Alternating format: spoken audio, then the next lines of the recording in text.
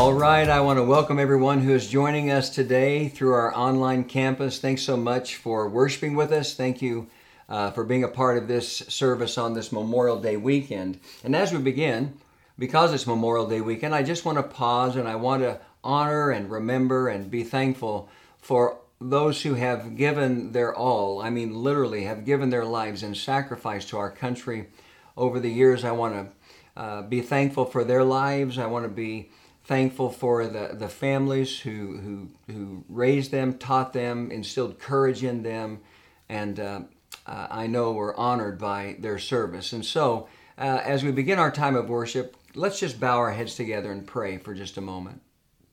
Our Father in heaven, we thank you for another day of life, and we thank you for the privilege of worshiping you on this Memorial Day weekend. And as we begin our time of teaching, we just want to pause and say thank you so much for the sacrifices of so many over the years that have contributed so much in making this such a great country that we are privileged to live in and be a part of. We thank you for the service of so many who gave their all. We thank you for their families who gave their all. We pray your blessing on families who are still grieving the loss of loved ones who gave the sacrifice of their lives in service to the country. And we just pray, Father, that this would be a weekend and a time of remembrance and a time of honor and a time of thankfulness.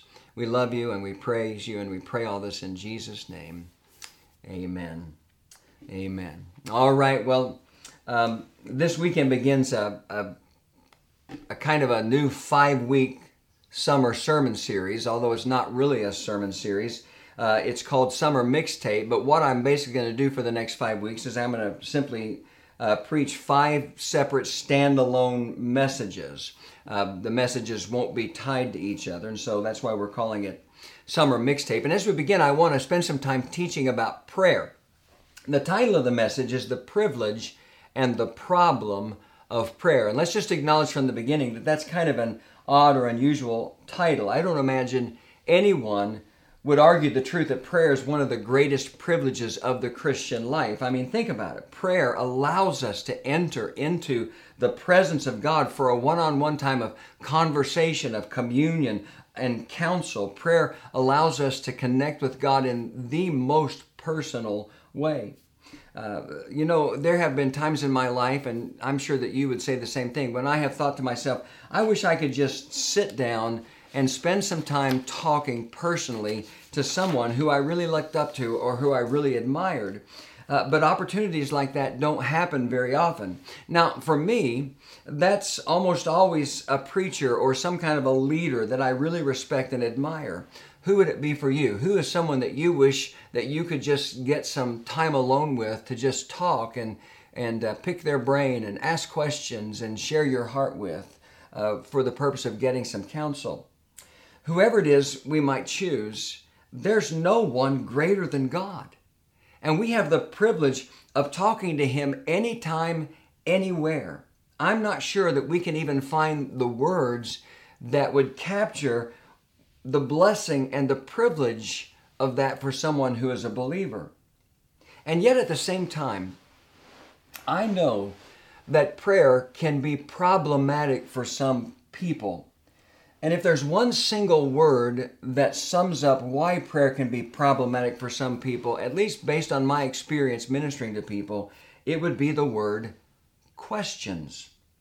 One of the things I've discovered as a pastor is that people often have a lot of questions about prayer.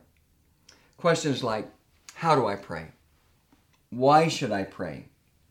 Why should I pray when God already knows my needs? What kinds of things can I pray for? Does God hear the prayers of people who aren't Christians? Does God always answer our prayers? I could go on and on, but I'm just going to stop right there.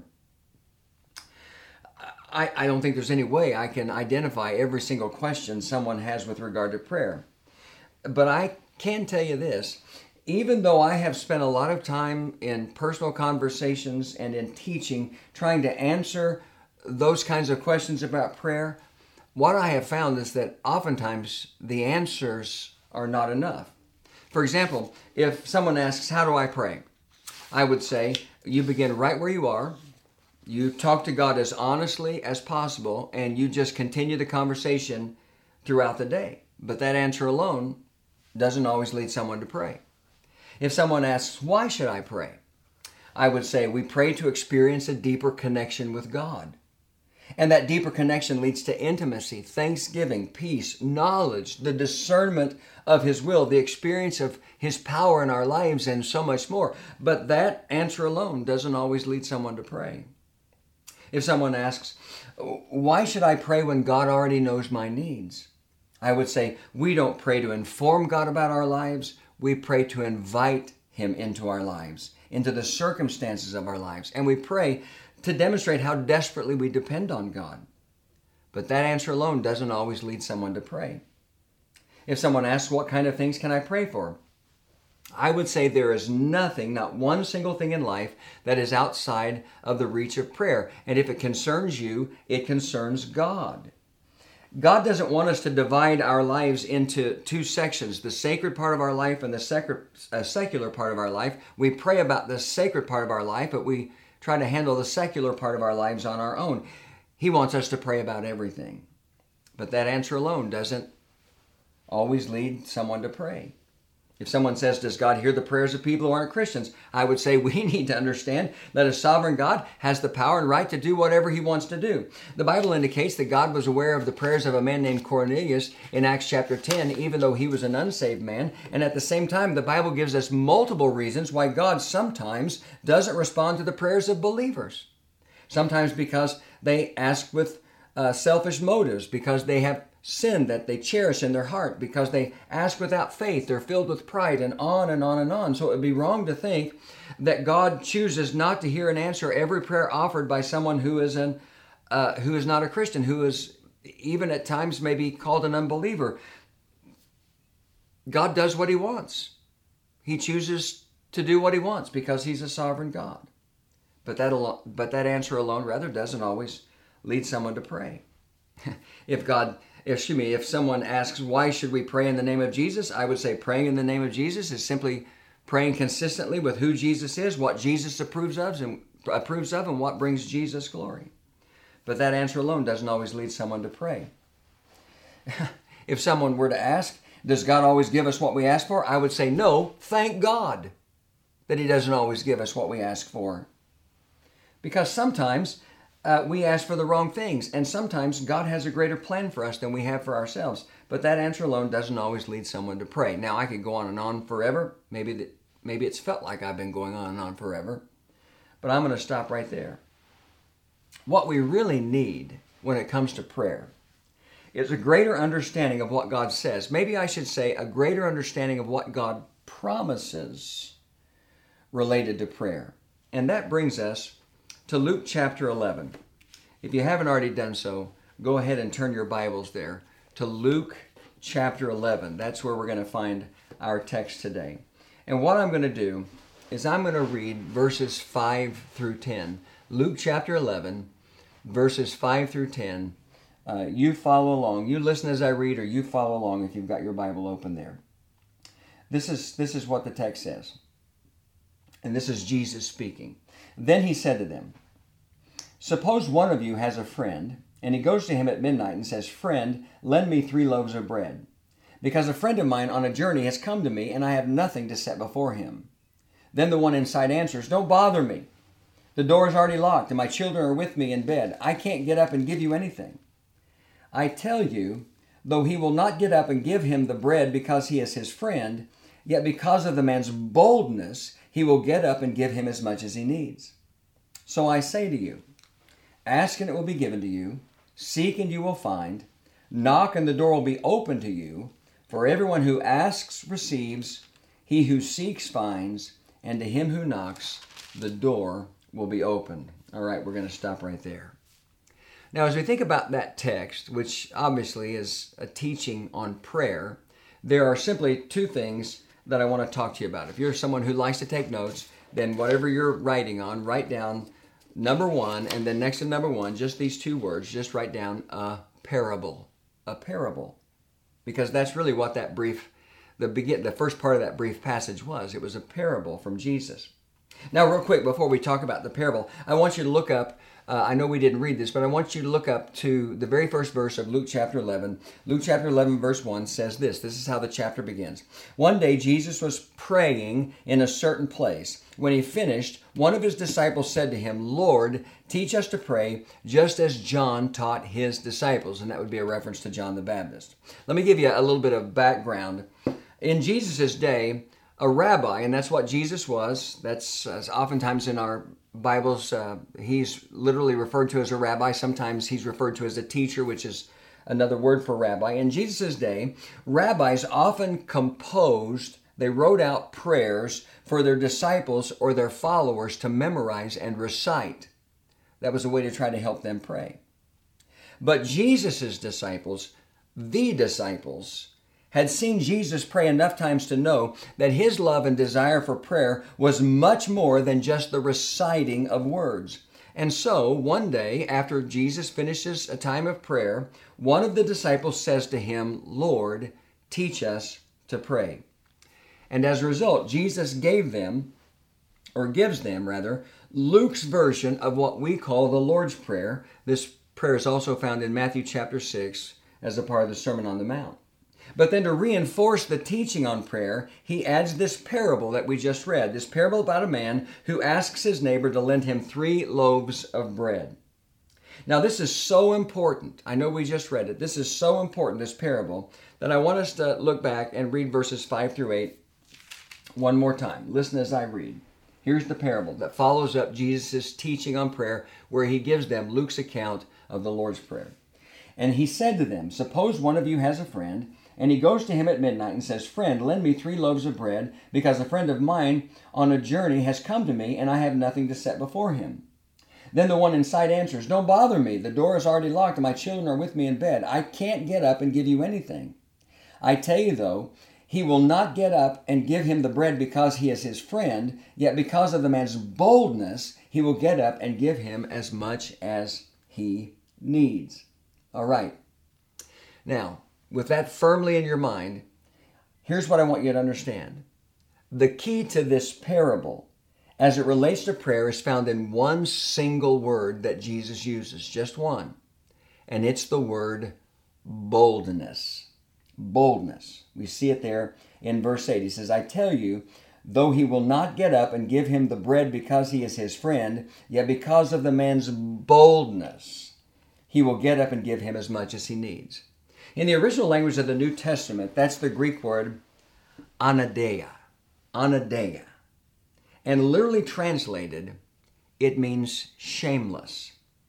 And so Jesus is saying in this parable that because the man in need of the bread was willing to set aside all sense of shame in repeatedly asking his neighbor at midnight for help, the neighbor ends up responding by giving him as much bread as he needed.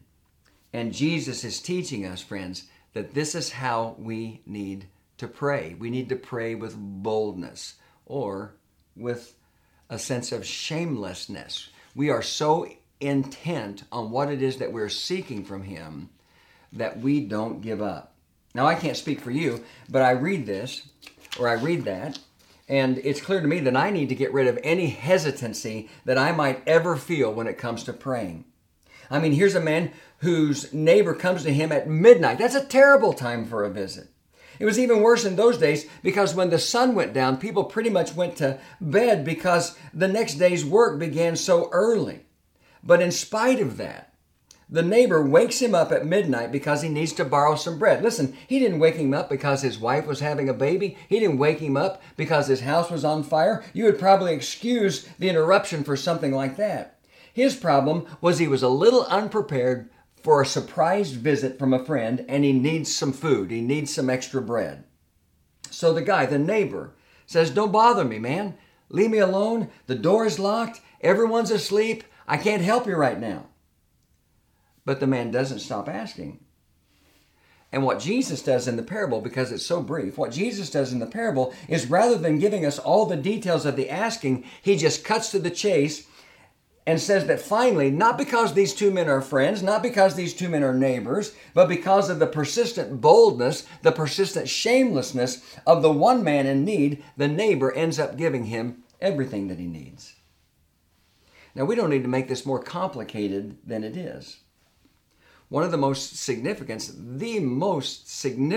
thing this parable teaches us is we need to pray. We need to pray. Prayer needs to be a part of our lives.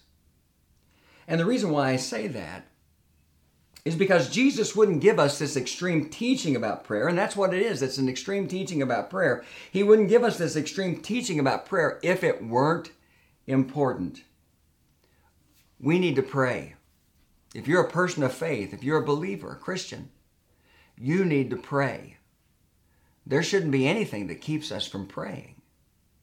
Now, I'm going to push the pause button here for a moment. And I'm going to go back to how we started and talk about the many questions, the many questions some people have about prayer. And the truth that oftentimes those questions just paralyze us when it comes to prayer. And I will tell you that probably the most common question that I've been asked over the years about prayer is this one. Maybe you can relate to this. Maybe this is a question you've had. Does prayer change the mind of God? Does prayer change the mind of God? And really the thought behind the question is this. If God is sovereign and already knows what's going to happen in life, then why should I pray? Now let's just establish from the beginning that there is no doubt. The Bible teaches us this so clearly. There's no doubt that God is sovereign. What does that mean? It means that God is the creator of all things, that He is the sustainer of all things, and that He is in control of all things. That's what it means. That's a simple explanation or definition of what it means to say that God is sovereign. We talked a little bit about this last week. This is something I told you last week. The Bible teaches us over and over again, both by precept, through the written word of the Bible, and through examples of how God demonstrated His sovereignty in the Bible. Let's just think about it in terms of precept for a little while as we share together today. Psalm 33 and verse 11, this would be an example of by precept, says, "But the plans of the Lord stand firm forever, the purposes of His heart through all generations."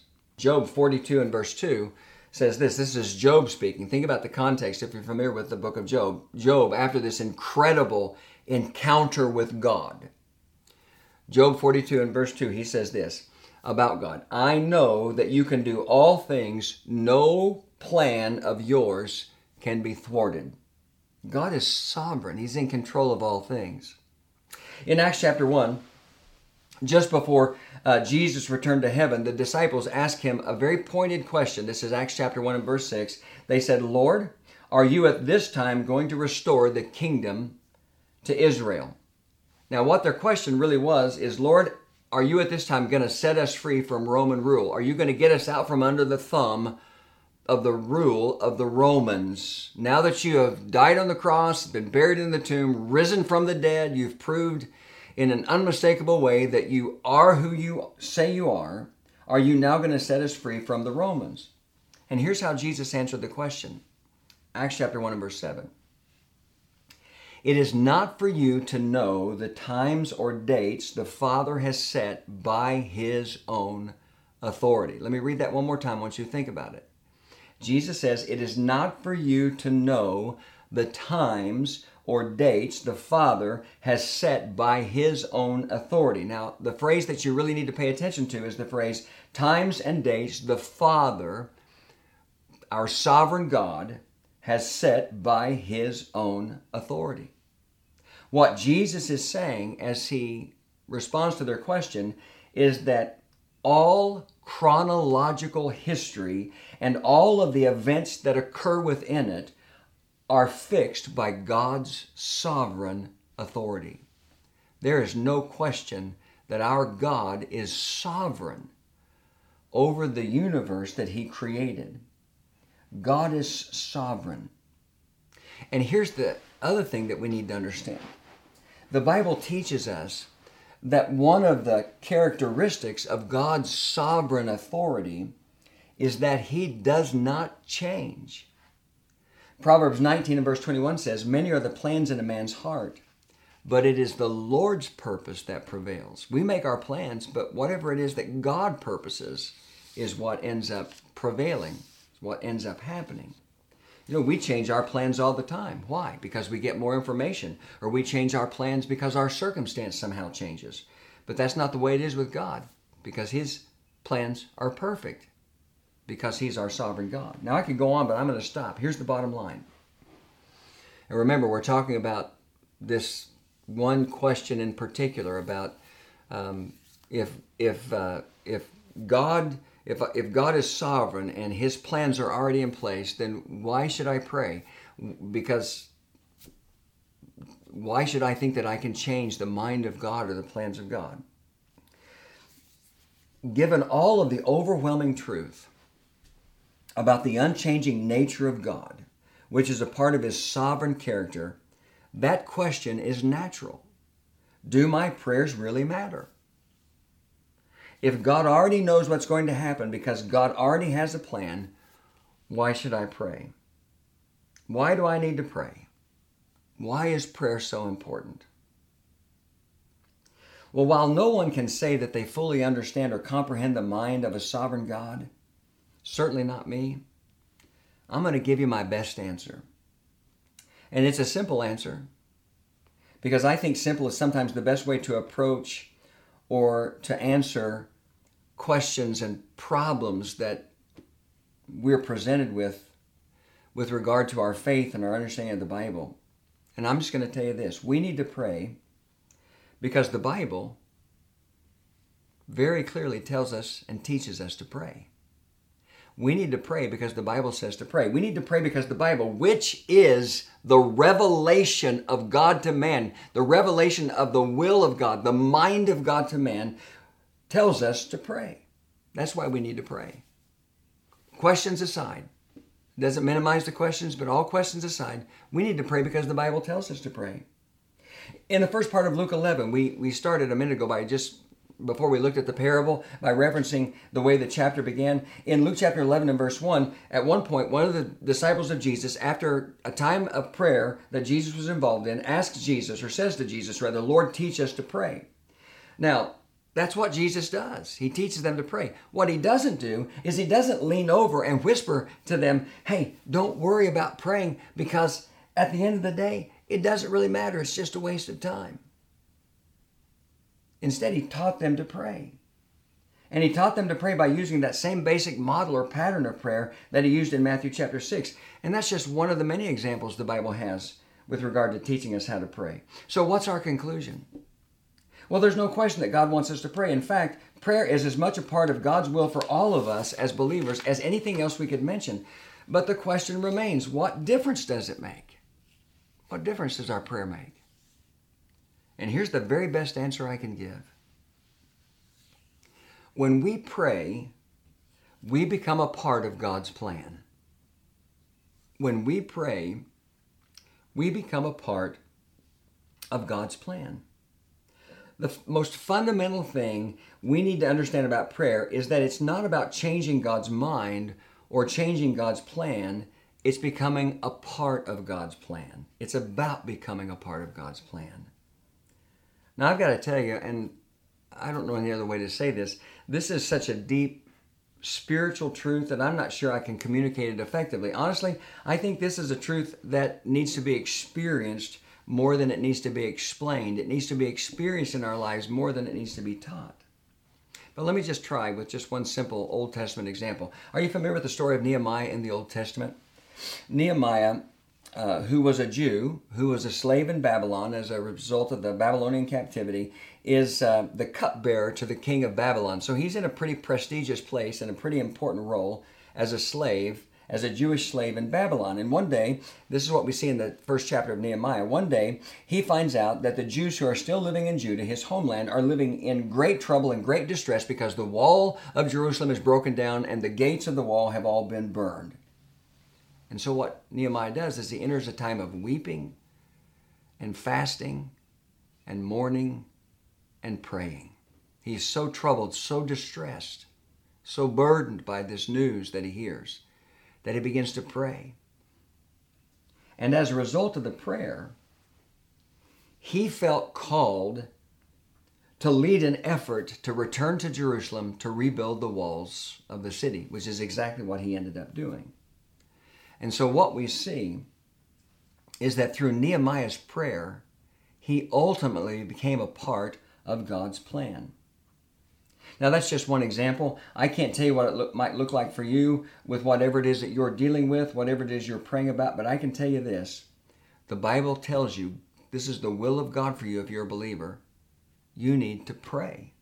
Praying should be a part of your life. And let me just add one final thing about this at the risk of sounding too simple in my thinking.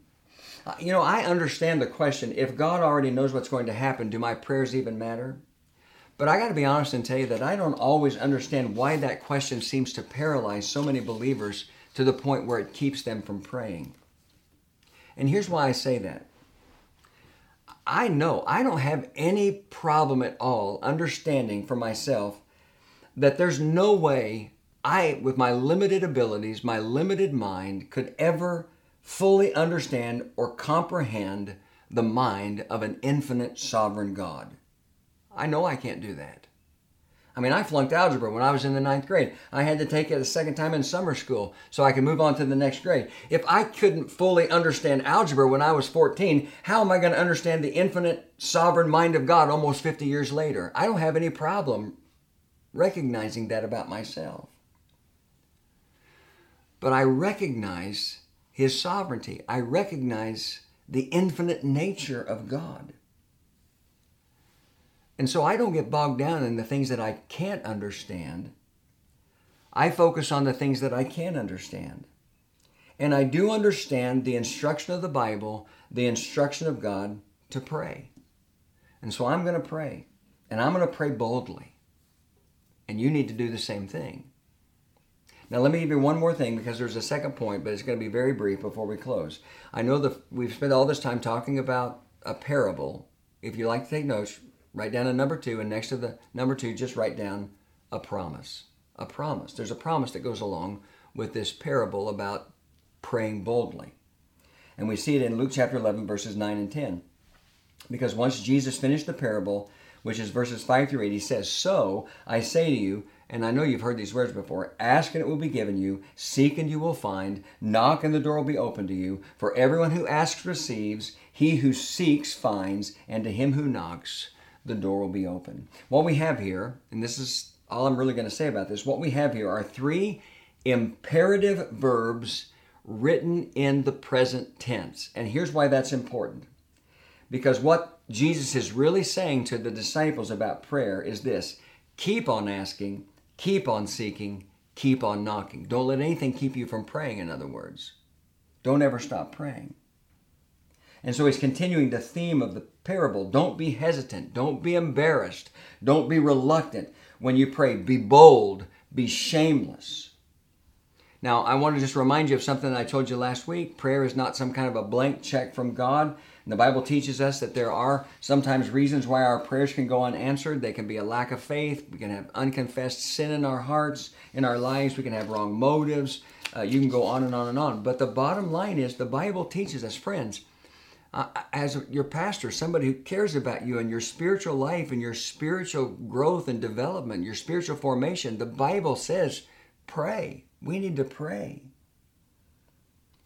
And if our prayers are focused on lining our lives up with the will of God, we can expect an outcome that will lead to our growth.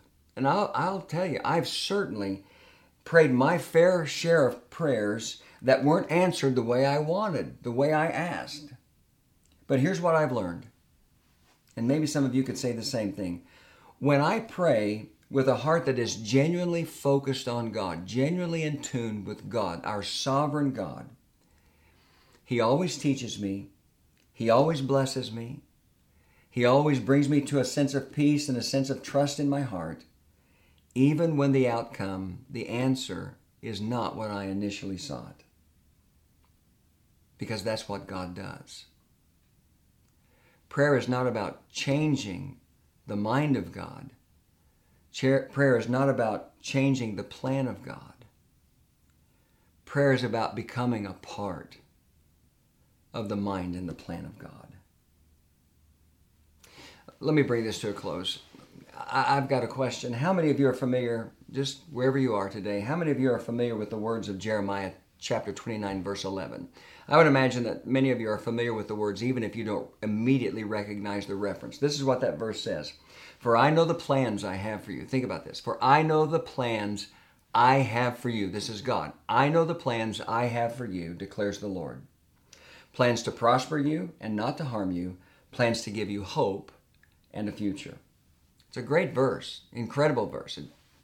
How can you not read that or hear that and be blessed?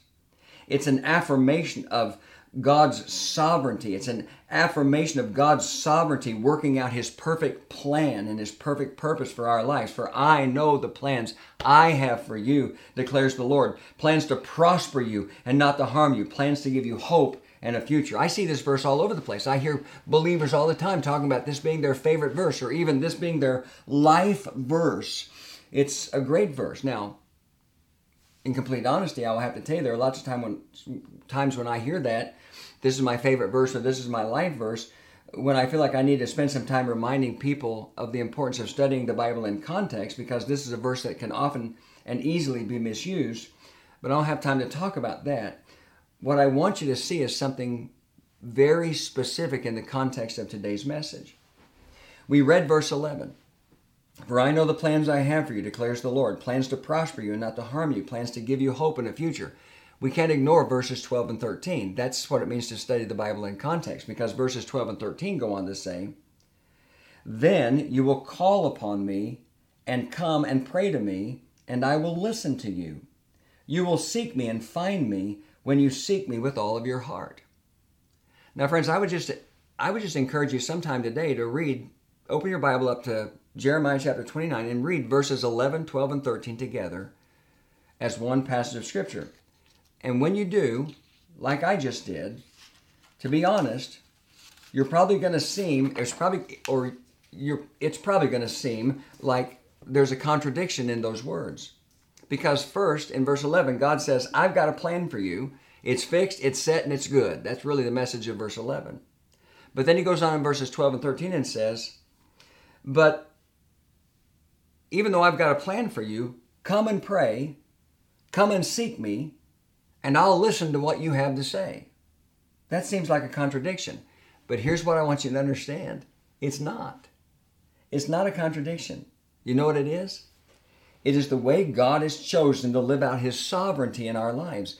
God's plan and our prayers are meant to work together in harmony. God says, I got a plan for you, and it's a good plan, but you come and pray. You come and pray. You come and seek me, and I promise I'm going to listen to what you say. God's plan and our prayers are meant to work together in harmony. Not so we can change the mind of God or the plan of God so that we can become a part of it, and it can become a part of us. And so we should never doubt the effectiveness of prayer. We should never doubt the necessity of prayer. We just need to pray. So let me close by asking this question. What do you need to pray about today? I know last week I challenged you with a question about prayer. I'm going to do it again. What do you need to pray about today? What's heavy in your heart, your mind? What's weighing on you and your family? What do you need to pray about today? Here's what you need to do. Be bold. Be shameless. And no matter what, don't stop praying. Let's pray together. Father, thanks for a chance to spend some time talking about prayer, which can, be such a great blessing, but for some people, such a great challenge. I hope and pray that your Holy Spirit has brought at least a little bit of clarity to prayer today for all of us. I pray in my feeble effort to try to share some truth or shine some light on the reality of prayer and how we should understand prayer, that your Holy Spirit might take something and apply it to a heart or hearts in a way that creates a desire and a willingness to pray and to pray boldly. Thank you for being the God that you are the sovereign God of the universe, but also the God who loves to spend time with us as we pray. We ask all this in Jesus' name. Amen.